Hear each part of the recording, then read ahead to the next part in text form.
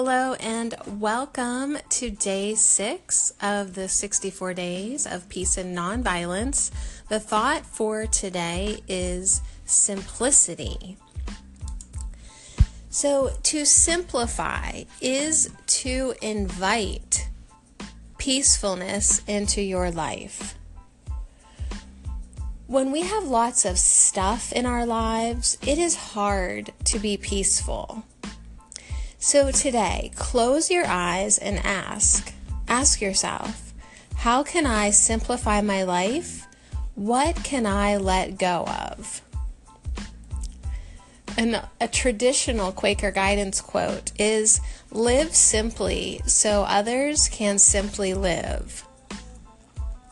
If we dare let go of our possessions and the will to control and dominate, we will cultivate a deeper spirit of peace within us because we can accept the present moment as a gift.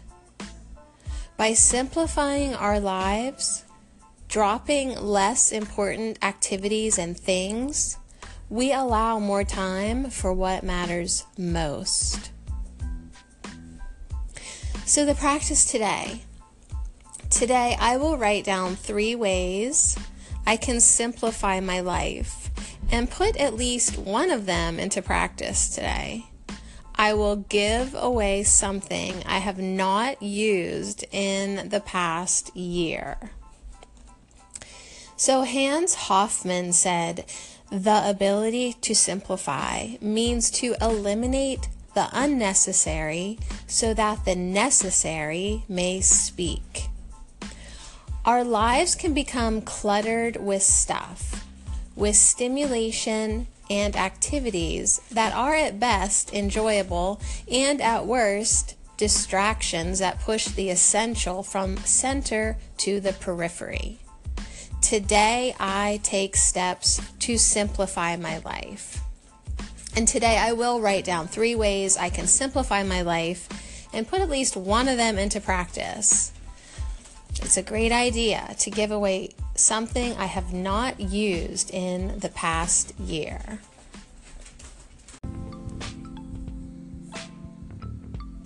So simplicity and simplifying on day 6 of the 64 Ways and 64 Days, a program from agnt.org. So now let's take some time to go deeper with Gandhi. M.K. Gandhi said, "To me, God is truth and love. God is ethics and morality. God is fearlessness. God is a source of light and life, and yet He is above and beyond all these." So many of us describe ourselves as spiritual but not religious. What we're really saying is that we do not accept the idea of a God that exists as a super being in the sense of the old white man with white hair and a beard on the throne of gold, or whatever our idea of not God is. Each of us is entitled to our own soul metaphor, even the metaphor of not God, because none of us can ever know God except through ourselves. Gandhi is stating that the truth of the divine, whatever soul metaphor you may apply to it, those of us who reject the idea of God but honor, respect, and practice the highest ethical and moral qualities are worshiping the divine in our own way. All of the highest qualities, the soul qualities that we possess are the divine. And yet, even within us, God is above and beyond all those soul qualities. Our very life essence is spirit expressing itself in a unique way through each of us. Many of us, however, quote, spiritual but not religious we may be, still feel a connection with all life and a unity in all life. We feel that connection all life is the divine expressing. So non-violence is the outward expression of our conscious unity with Spirit, however we understand it. Violence is the separation that comes when we forget who we are. So, the affirmative practice today.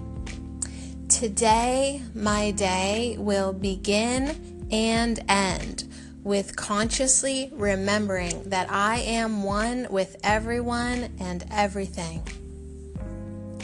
Today, I will see and bless Spirit expressing in all life. Today, I will see and honor the divine, even in those with whom I most disagree. That is the path of nonviolence. So let peace begin with me. Let peace begin with you. We're on day 6, Simplicity, 64 Ways to Peace.